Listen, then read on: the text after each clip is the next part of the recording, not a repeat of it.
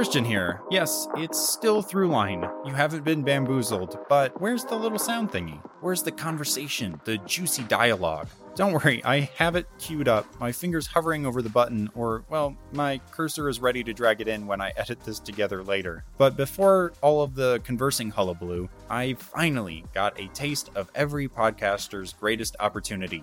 A promo code, and also, I guess, the ability to talk about a product they're actually excited about. Or, well, it's both a service and a product. One of the biggest problems that I have with putting together this whole Throughline package is knowing how to give the people what they want. Which musicians to cover, how funny I should be, if I should start a TikTok. But one thing that the people often want from a business or project or property they're passionate about is merch. And what better way to personalize your merch than with stickers? Sticker Mountain is an online experience that is dedicated to delivering you the best stickers and labels so that you can sell your products, grow your business, and focus on your passions. Simple interactive interfaces, competitive prices, and a support team that has the same passion and attention to detail as if they were right down the road from you come together into a package that's damn near impossible to beat. With tons of material options and bulk discounts on bigger orders, it's something that even I can't resist, and frankly, I'm a bit of an analysis nerd if you couldn't tell yet. Their color matching is a highlight and something they pride themselves on, and for good reason. At Sticker Mountain, you'll find everything you need to get the product labels, merch, stickers, and more onto your booths, into your stores, and into the hands of your customers. And by listening to this podcast, you've unlocked a special reward. For a limited time, you can use the code THROUGHLINE2022, all lowercase, to get 10% off your next order at stickermountain.com. Make the most of it. Stock up. I can personally attest to the quality and care that goes into each order, and I'm confident you'll be excited you looked them up too. Go see what they have at stickermountain.com and use the code THROUGHLINE2022 for that lovely, lovely discount. Now, for all y'all that stuck around, time to hit that funny little sound button.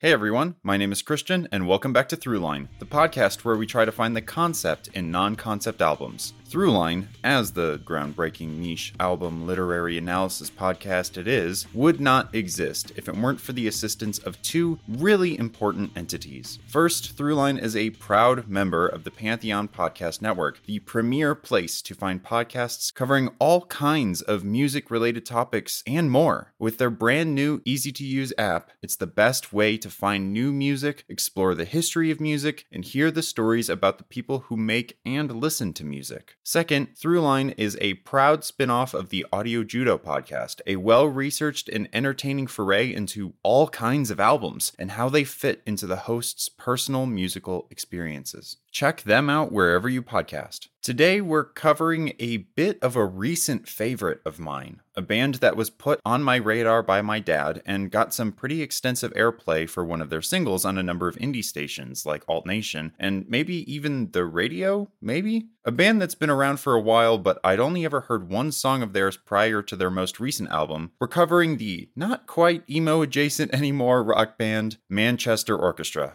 Now, I wanted to cover one of their most recent albums, Million Masks of God or A Black Mile to the Surface, because the former is excellent and I actively listen to it, and the second is also interesting and contains that single I already knew. However, both of these are concept albums already, because of course they are. Concept albums are far more common than I thought they were, it turns out, so maybe I'll have to do reconcepts like Hounds of Love more regularly. But due to these unfortunate limitations that I happened to notice, at least before picking the album this time, we're going to cover a classic from their catalog, one often considered by devout fans to be one of, if not their best. It's Mean Everything to Nothing.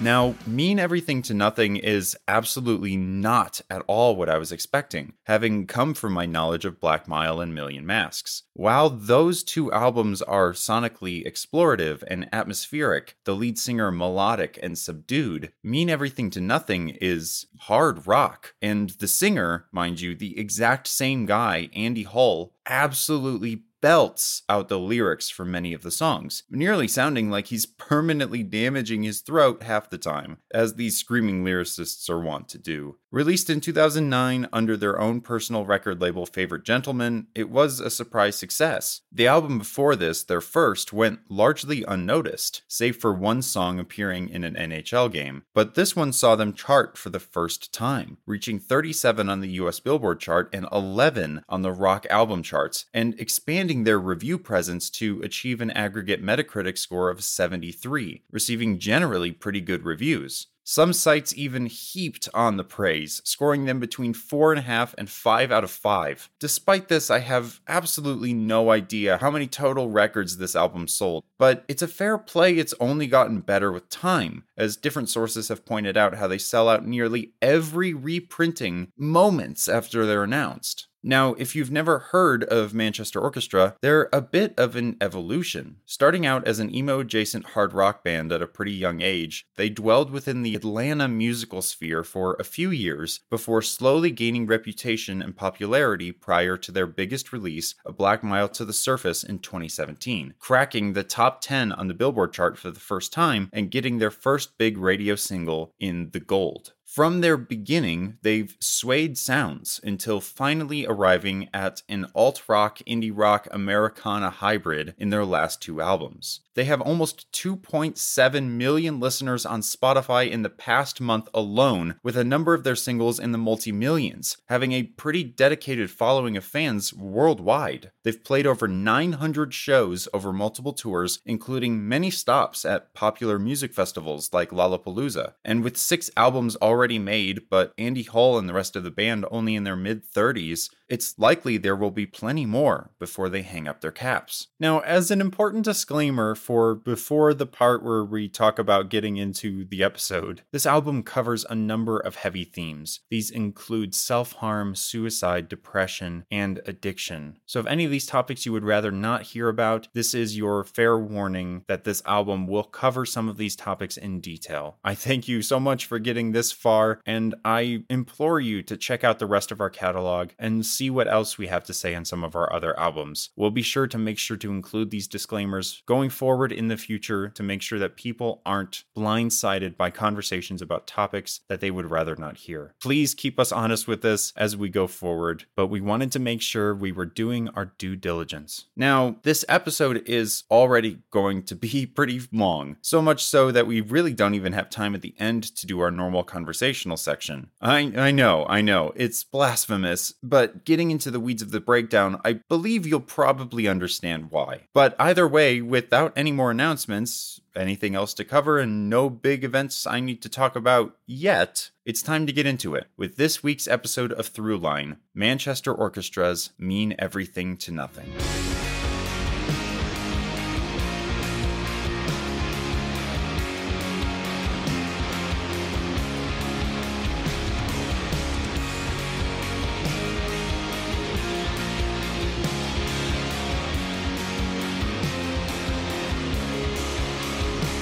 So, to immediately address the elephant in the room about Manchester Orchestra, it's likely noted by many that this band is fairly religiously oriented. A pretty sizable chunk of the songs on their albums encounter faith or the Christian God or belief in some way or another. I mean, their most recent album is even called A Million Masks of God. So now, if you've been listening to my podcasts with any regularity over the past half a year, hey y'all, it's been half a year. But if you've joined in a few times, you will likely know a bit of my political stance and a bit of my general opinions as a person. Fairly progressive, pretty outspoken, sometimes a little inflammatory. Now, you wouldn't be remiss for thinking that these aren't exactly the traits of your typical believer. And, well, you'd be right. For a long time, I've been mostly an atheist. I do not personally believe in a higher power, but I also do not know the full breadth of reality. We're just beginning to grasp straws at quantum mechanics, and it's starting to become more and more like we're entering into a stage of science that will largely be incomprehensible to humanity. Not for lack of trying, but because we aren't evolutionarily equipped to understand the ins and outs of fourth dimensional space, or quantum entanglement, or quark spin. So really, who knows what's out there in the end? But the important thing to see surrounding all of this, despite my personal removal from it, is that faith is not inherently a bad thing. Religion has held a variety of functions since the dawn of civilization, and while some of these functions have been a bit less savory and perhaps a bit more murdery than others, many others are fundamental to the growth of civilization as a whole. Religion likely helped pioneer charity, giving to others who have less or providing safe spaces to individuals in need. Religion has built incredible pieces of architecture, testaments to the creativity and talent of mankind through the ages. Religion has helped to provide light to those in the dark, hope to those in despair, and peace in times where chaos was all but certain. Yet, despite all of its good, it's hard to separate from its bad sometimes. And the hardest to separate are the tragedies of the world violently shaking the foundations of reason. How could these things be so bad if your faith is all good? If your God is all good? And this is the intersection in which we find a lot of Manchester Orchestra's catalog, and very specifically this album, Mean Everything to Nothing, between devoted faith to an all-knowing healing power and stabbing doubt of its reality in the face of horrific circumstances. Just listen to the passive-aggressive nature of In My Teeth, the fifth song on the album.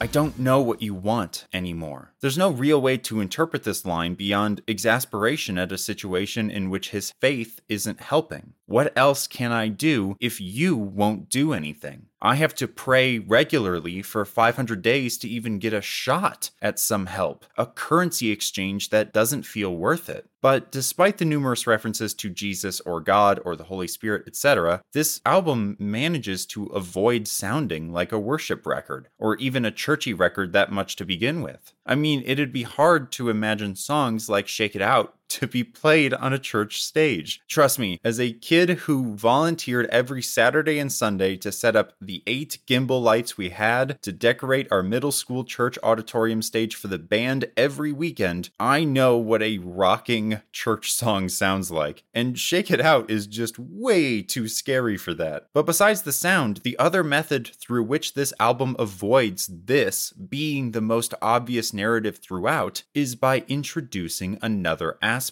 His relationship to the people around him, and most specifically to his friends. The album not only makes reference to at least 4 different names throughout the album, 3 of them in song titles, although to be fair, one of them is a cereal mascot. It also has at least 2 songs that reference friend groups in general, I've Got Friends and Pride. Now, having a lot of references to people and or friends does not necessarily imply that the album has something to do with friendships or close relationships. However, each of these songs does in some way analyze the current state with which the lead character experiences these friendships, whether good or bad. For example, I've Got Friends rides an ambiguous line between friends that you're on the outs with and friends that are actively worried for you. Take a listen to the chorus. I've got friends in all the right places. I know what they want and I know they don't want me to stay.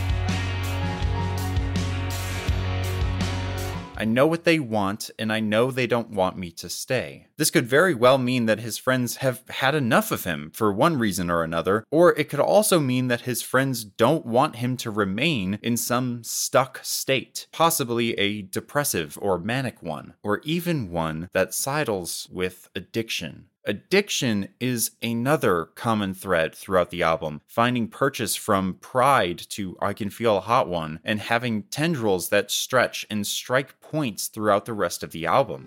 I remember head down after you'd found out man is a hell of a drug.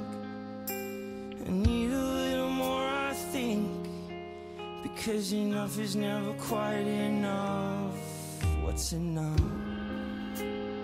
Lines like, "Manna is a hell of a drug. I need a little more, I think, because enough is never quite enough," are hard to dispute. And this is absolutely something we will explore later. But the really interesting part of this is how it ties fully back around into our first topic, God. Manna, as an idea, is typically defined as the food of the gods, the sustenance of the heavens, an ethereal force of energy and life. So ingrained is it into the idea of some mystical power that the regularly common term for magical endurance, the amount of spellcasting reserves one has available in everything from card games to video games to books, is simply called mana, just dropping one of the ends. This blending of religious context into incredibly human vice is one that introduces a layer of ambiguity over the entire situation, creating a fluid meaning that has possibilities in many branching directions. Is this album, on one hand, a story of someone who is struggling to accept the help of their friends as they battle addiction and refusing the aid of their faith for fear that they don't deserve it? Or is this album a story of someone whose faith comes at the cost of their friendships, this feeling of grace so addicting that it begins to unravel their life? Or possibly is it simply about someone who is looking to know what the right thing to do is and is reevaluating their relationship with their friends through the re-examination of their relationship with God in order to determine whether or not either is beneficial to figuring it all out? Because after all, if you believe that the only way to be a good person is through following the tenements of faith, then you're not a good person, merely acting good for fear of punishment. But this is a lot of questions, but not a whole hell of a lot of answers. So let's explore the album and see if we can't uncover one of these, or none of these, paths along the way. Let's do something we've never done before and feel out the through line as we go. Let's connect the lines and threads and weave together a pattern of coherence, a quilt of understanding. And, well, it can't be started without looking at Song 1, The Only One.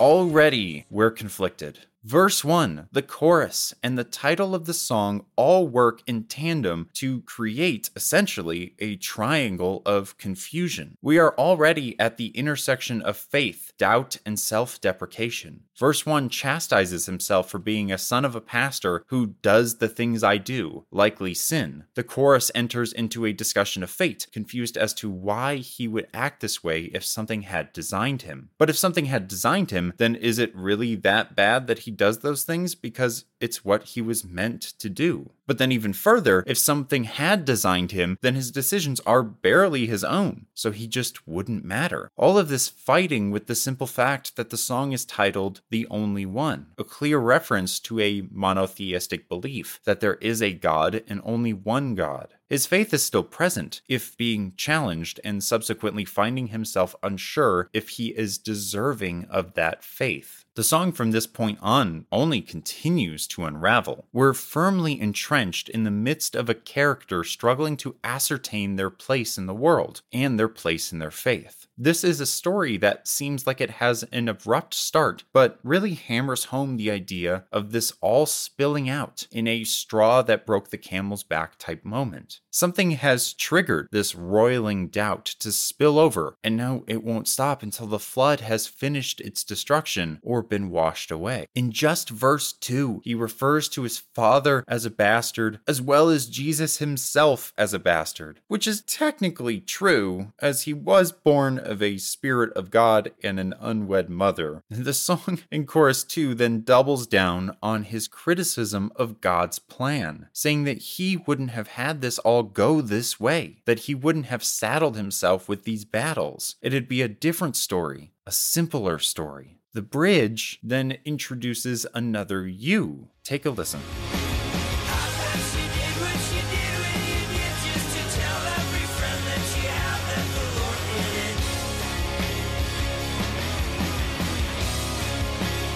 I bet you did what you did when you did it just to tell every friend that you had that the Lord did it. He's finally turning his gaze outward in this dumpster fire of a scene to point out that not only is he struggling with his faith, his friend is actively claiming some mystical connection to God that granted him a boon to rub it in the main character's face when the main character is furiously calling out for some help. Any help, and not receiving it, shaking his faith to its bedrock. And as these fears culminate, these confusions climax at the end of the song where he growls, "There's no use," he unloads on himself to pull it together, screaming into the void to cease his doubts and, well, shake it out. This is by far the most violent song on the album. Just take a listen to the final chorus.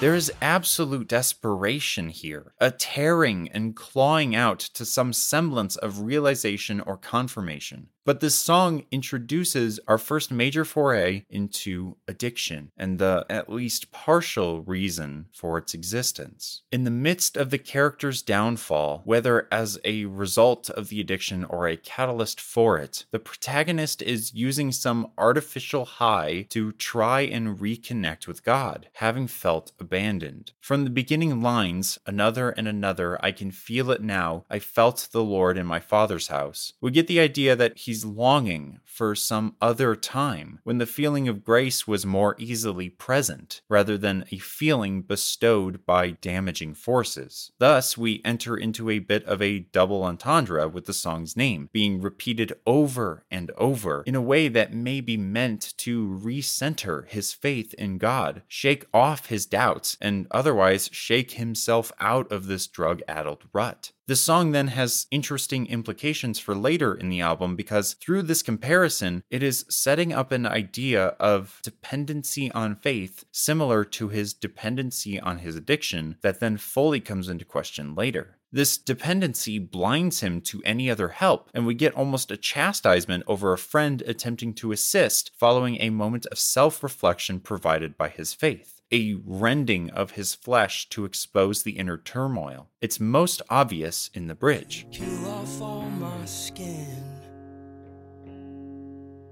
and I felt the way within.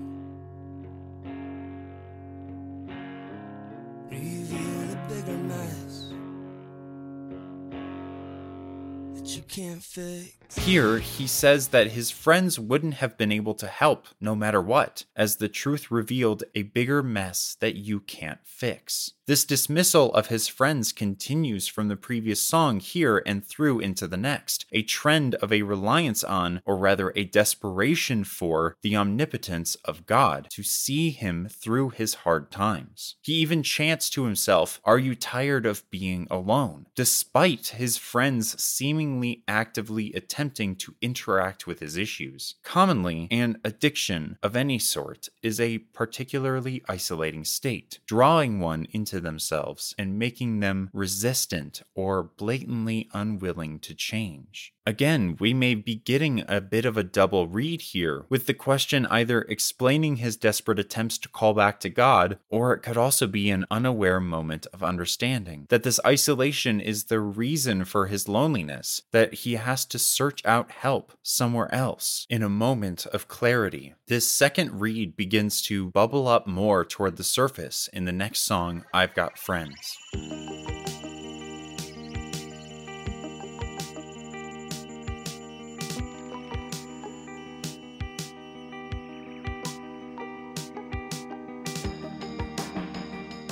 At first glance, this chorus doesn't feel very nice. I've got friends in all the right places, I know what they want, and I know they don't want me to stay. As we talked about with this line earlier, this really feels like it could go one of two ways. Friends that are done with the protagonist, or friends that are worried about him. However, considering the way the song unravels, it does seem more likely that it's the latter. Friends in the right places telling him they don't want him to stay implies that his network has aligned itself in such a way way to make him realize what's been happening. And the first line of the song finds him admitting this fault. Mirroring the another and another from Shake It Out, he states that he is dirty on the ground, in his lowest state, and he's got plenty of proof to show that he's in a bad way, to prove beyond faith that he is struggling. But just as much as he tried to be there for his friends when they needed something bigger than he thought he was equipped to handle, so too does he hope and believe he'll be able to call upon his friends when he most needs it, which in his current state could involve help that's needed rapidly. This moment of realization, however, comes at the cost of his faith again, similar to the only one. In verse 2, he begins to backslide again into the addiction, a trend that will continue throughout the album, seemingly one step forward and one step back nearly simultaneously in the midst of this seesaw between reliance on his faith and reliance on his community, using his reliance on his addiction as almost an intermediary. As he gets closer to one side or the other, he's able to shed some of the baggage, but as he finds some truth in the other side, he dips back into the uncertainty between, needing the addiction to stabilize. This verse sees him stabilize in that dirtiness, singing that the dirtier I sound, the best I breathe.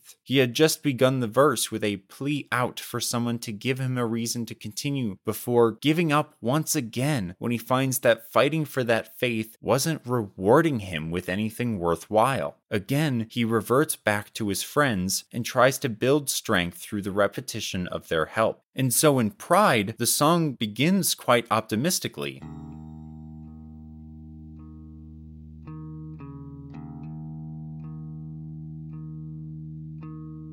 Finally, I felt the calming breeze,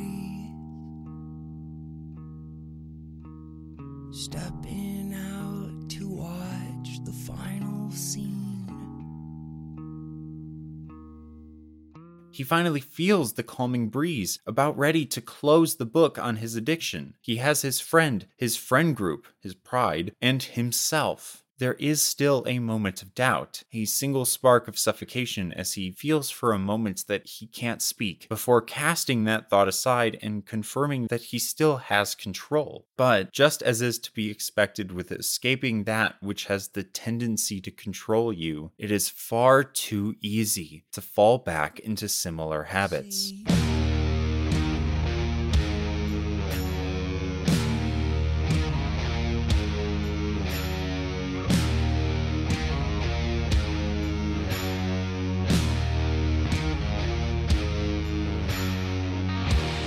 His act, his faker face, fails him, exposing him back to what he was attempting to escape. This is voiced through his seesaw back into his examination of his faith, placing himself in the company of the king and the beast here, God and the devil, instead of his friends. But this rapid teeter finds him battling this new anxiety, coming to claim his voice again, and this time succeeding. There's a peculiar element of belief in deserved punishment here, however, almost chastisement for having abandoned his faith for the comfort of his friends. Though we considered pride previously in the first verse to be about his friend group, it's also possible it literally meant the protagonist's pride, his hubris in his belief that he could abandon his faith and work himself out of this situation without the Lord's help. And so, comparing himself to Jesus in the third verse with his wounded feet, the song beginning to build up, the character calls out to anyone who will listen, to look at him and see him and help him. He sings me over and over, interspersed with one C, a weak, pathetic call for someone to even notice him. And so the final section of the song finds him fully engross and fall into the addiction. Take a listen.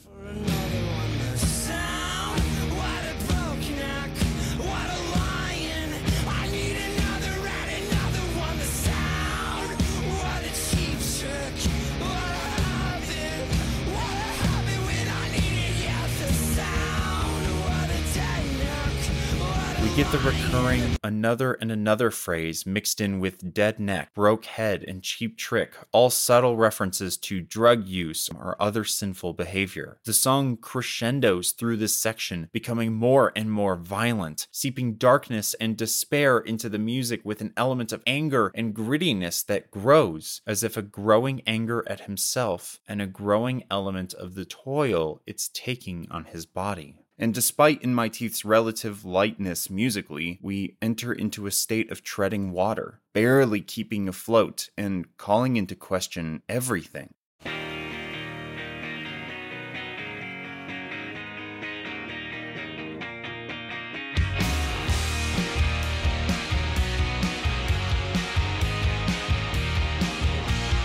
If the story so far has been a seesaw back and forth between friends and God in a time of crisis, the distance between marred by a sludge of painful addiction, this song is finding that seesaw beginning to fold inward on itself, dipping its middle section slowly further and further into despair and doubt. All references to religion, and specifically Jesus, in the song sound incredibly sarcastic, poking fun at how ridiculous it's all starting to seem to him. Jesus don't come around unless we pray each day for 500 days. There's quite a bit of snark here, a passive-aggressive look at how little he's been affected positively by his faith. Immediately after this, we really get a sense of his isolation, how distant he feels from what he used to have, calling out that he doesn't know what you want anymore. What else can he do or say to find peace? Well, for him, in this moment, it's his addiction. Take a listen to the chorus.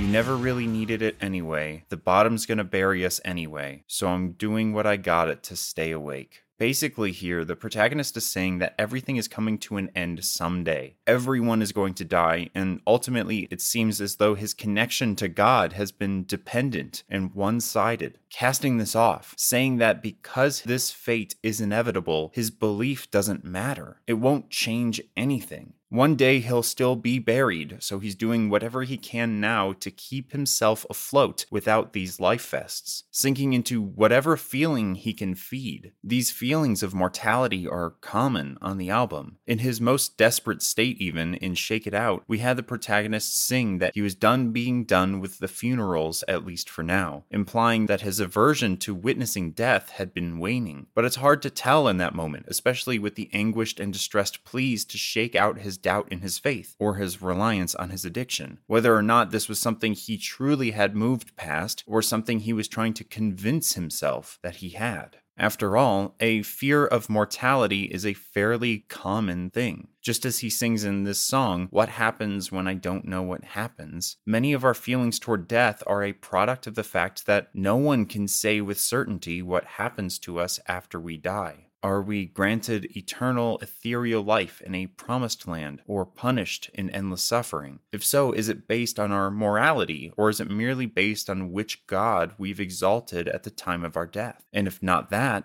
what then? Do we resurrect into new lives? A different species, perhaps? Do we instead retread the same life that we've lived before? Deja vu showing remnants of past lives in the hope that one day, through trillions of possibilities, we become the best version of ourselves? Or do we instead just cease to be, erased from existence in a single moment? Our bodies going from aware to unaware, a light switch of consciousness, moving from someone into something. Religion is one of the instruments that humans have either devised by themselves or been granted by some benevolent force to ease this consternation, to calm our incredibly imaginative and macabre minds from worrying ourselves into living unsatisfying paranoid lives content to fear what will definitely come rather than change what may already be happening.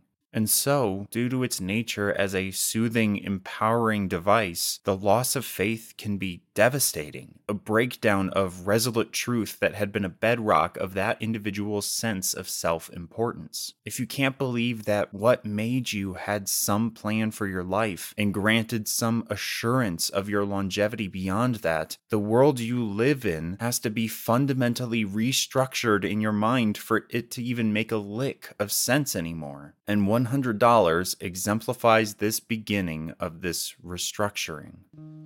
It's not even that I'm all angry. Just wanna know why you would do this thing you said. There's an understanding. In the story so far, he's been hoping to find some peace of mind in either his friends or his faith. In the lack of these, he sinks further into addiction. As it becomes more likely that his beliefs are crumbling, it's implied that he begins to search out more aid from his friends. In I've Got Friends, he specifies that if he needs help, he'll need it quickly, a comment on his delicate state. But in $100, it seems as though those friends may have failed to come to his aid as quickly as he hoped. In his confrontation with them, his mind constructs an interpretation of the scene as one where he is barely a blip on their radar. Women's magazines stacking on top of a picture of me. When I tried to call, no one answered. This implication that he's just an afterthought, not something to display or think about or even answer, leads him to act the same way to this other character that he did to Jesus just one song ago, saying he's not mad but wondering why you would do this thing. The end of the song and subsequently the end of the first half of the album sees the protagonist scream out at the top of his lungs that he's fine. He's totally fine. He just needs $100 from you and you and you and you. Basically saying that if you all can't help me, that's fine. I'm fine, I promise. But the least you could do is send me some money. You owe me that much. And so the character is definitely in the beginnings of his lowest state here. The first half of the album sees the character fall out almost entirely with both his faith and his friends and sink even deeper into the addiction. And I Can Feel Hot One is about this absolute rock bottom.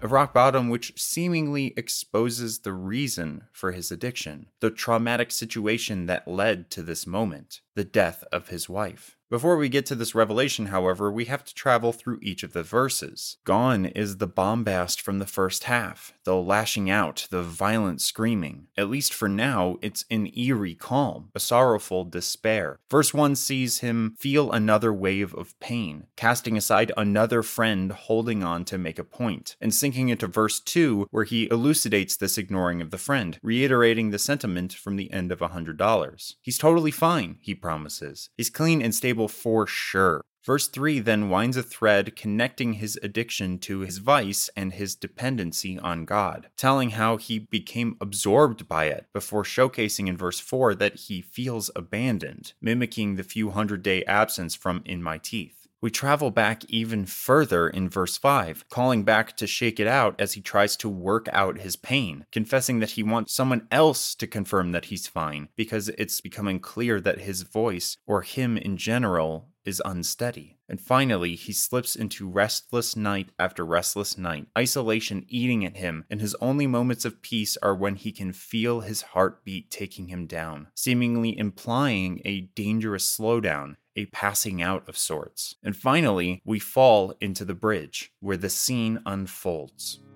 And I could tell it was over from the curtains that hung from your neck. And I realized that then you were perfect, with my teeth ripping out of my head. And it looked like a painting I once knew back when my thoughts were not entirely intact. So I prayed for what I thought were angels, ended up being ambulances.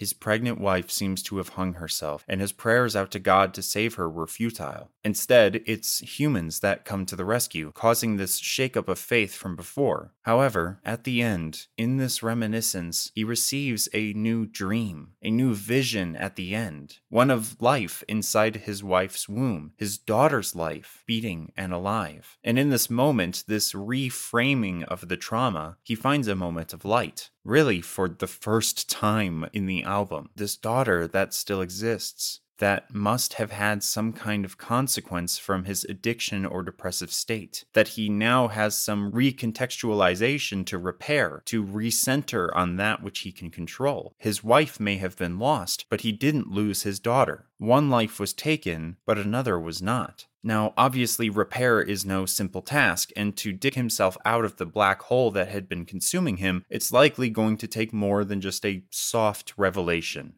After all, we have 4.5 more songs to go. But rather than outright refusal and a scorched earth policy to his faith, my friend Marcus returns us to the familiar state of uncertainty from The Only One, with a tone to match. A major key again, finally.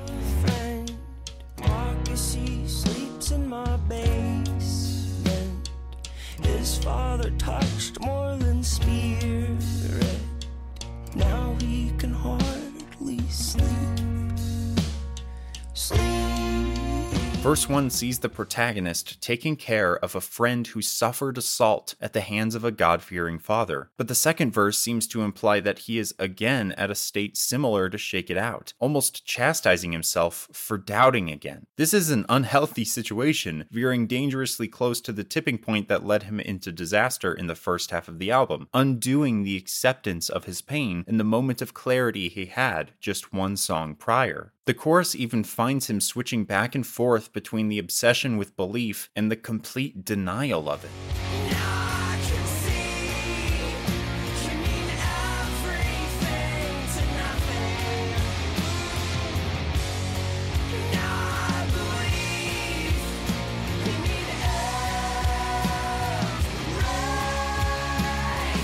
Back and forth between you mean everything to nothing and you mean everything. But the most important part, beyond setting the stage for the resolution we're approaching at the end, or are we? The most important part is that in verse 3, he lets his friend help him. He's helping me find my meaning. This after the general dismissal of his friends in the first half of the album, people who had been wanting to help, where this doubt-fueled desperation for help from God completely overshadowed everything else and drove the decline into his despair and addiction, punctuated and accelerated by a single moment when he did reach out for help and $100 and felt abandoned. Feeling abandoned by both lifelines is what ultimately led to his final plummet. But here, he's beginning to reconsider the doubt in his faith, while at the same time allowing connection with his friends, his support system, a safety net in a way, should the home he felt in his faith, mentioned at the end of the song, fall apart. Now, the following song, Tony the Tiger, like a song will always do in these breakdowns, fundamentally recontextualizes some of what's happened before.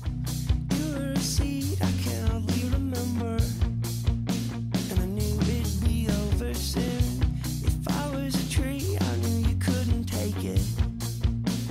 Much of this song has to do with the protagonist in a bit of a rough place with his significant other. Lines like, "We were a bridge on top of gaudy water," and "What did you mean when you said it's destructive and you sank yourself right into me?" evoke both a troubled dynamic as well as a possessive or toxically dependent one. Even the end of verse 2 continues their argumentative behavior, the protagonist rebutting her claims that she knows something when he believes she doesn't. A fairly common relationship argument.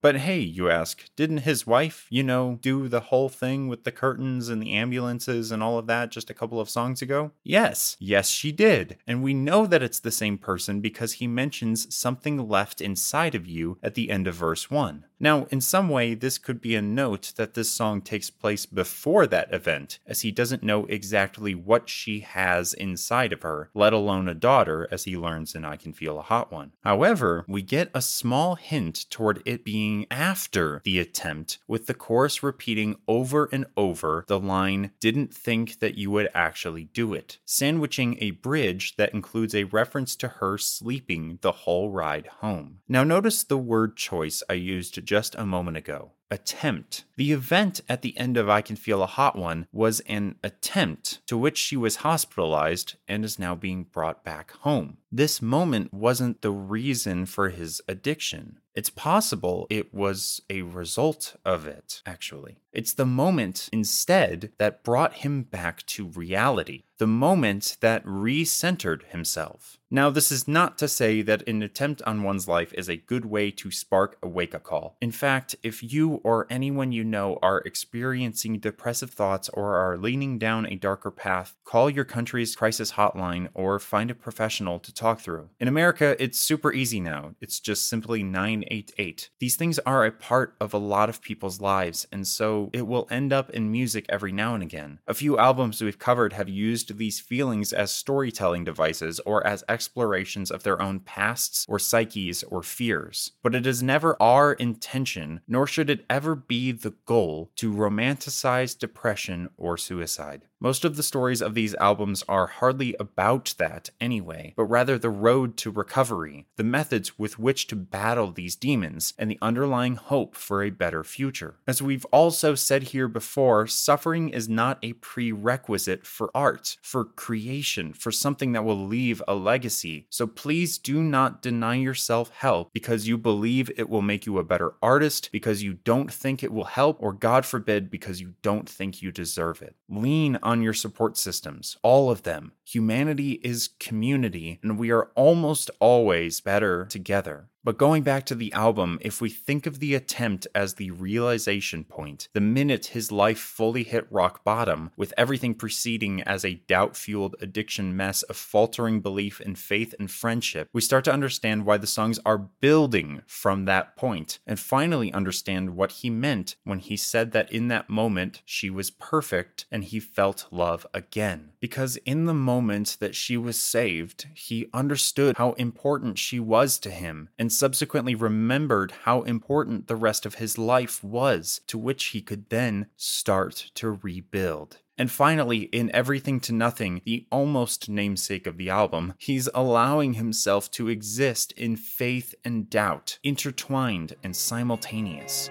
You mean everything to nobody to me.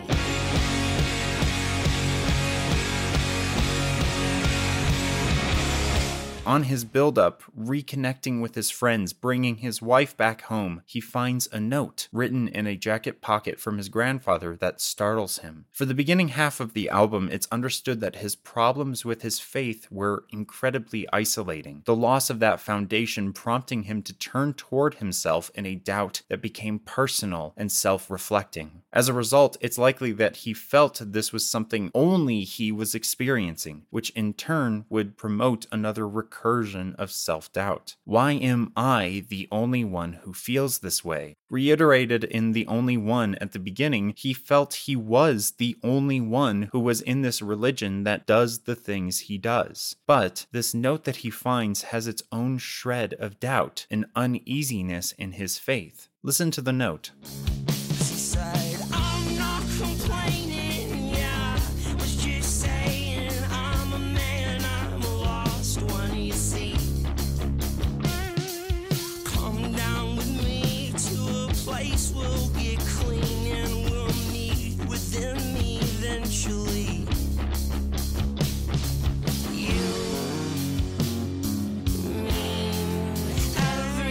I'm a lost one, you see. We'll get clean and we'll meet with him eventually. Mirroring his exact doubt and his exact wish for redemption, for an escape from his addiction, he gets an instant sense of connection, an instant sense of understanding. He immediately sings, "You Mean Everything," a retread of the chorus from My Friend Marcus, where he had his other growth, which then leads into a final crooning of repeating the chorus from that song further, "You mean everything to nothing" a few times before finally singing, "You mean everything to nobody but me." His doubt now exists in tandem with his faith. He is reclaiming his belief while at the same time confirming its unlikelihood. And this leads us into our technical final song, The River. I think I know everything.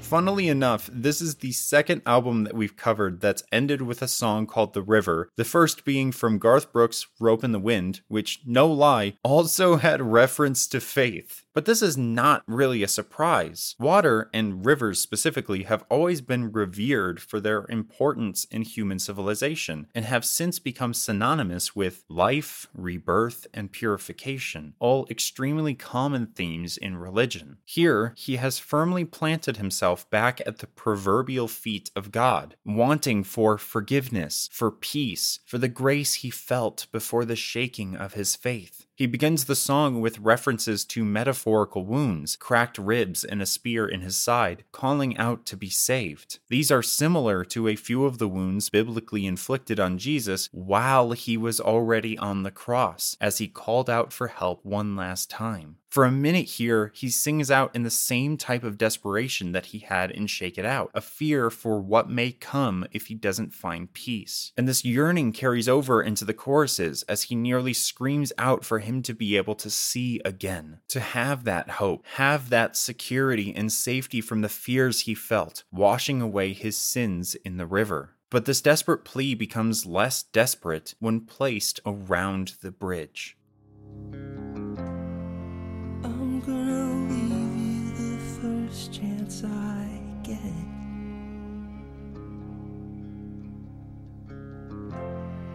I'm gonna leave you the first chance I get.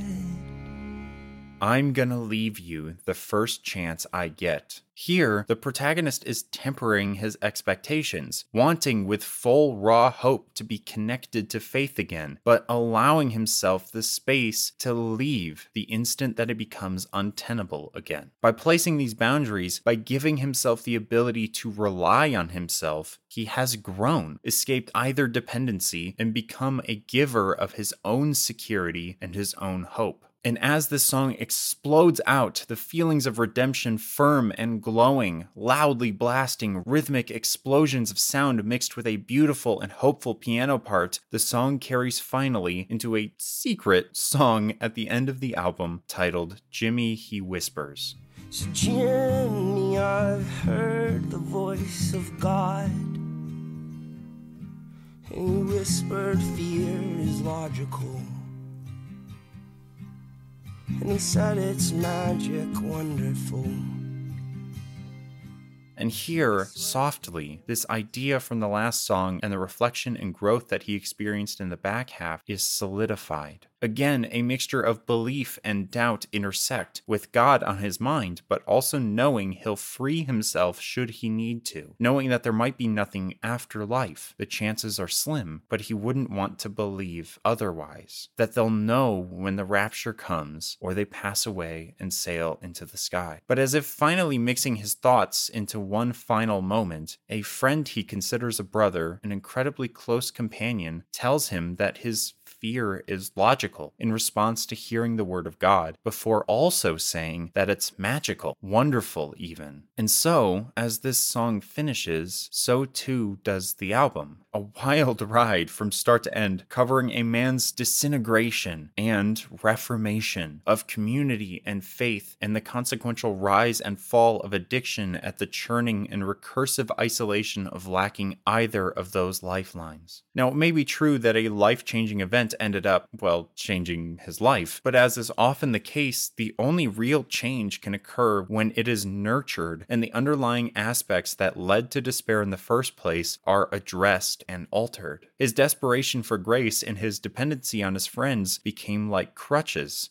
that even he pointed out in Everything to Nothing to be holding you from moving on. When those foundations were shaken, things began to crumble, and a pit opened up to swallow him whole. The album then instead advocates for community and faith as constructions on top of a foundation created by the understanding that you are in control of your fate, that you have the power to create hope within yourself, and that you will survive if one or more of those differing beliefs and connections ends up faltering. Doubt is an essential part of survival and evolution, as it's the tool that gives us fear, our survival instinct, locked and loaded. But it is also what allows us to grow ourselves, to invent beyond what has been established as law, to believe in something beyond our realm of understanding, because doubt exists beyond what can be seen. It is a factor of not believing that something is the way it claims. In some ways, doubt is as important to belief as faith is, because you can't have faith in what you can't see if you can't doubt what you do see. In the intersection of community, belief, and doubt, we exist, complex and varied, able to lean on those we call friends and family and support them when they need help, have hope and drown fear in situations where neither seems possible, and finally, allow ourselves to prepare for the unexpected by feeling deep somewhere below that not everything is expected, that we are at most in control of ourselves, and that it is beyond all essential to prove that to the people we surround ourselves with, the places that we have the privilege but also the choice of calling home.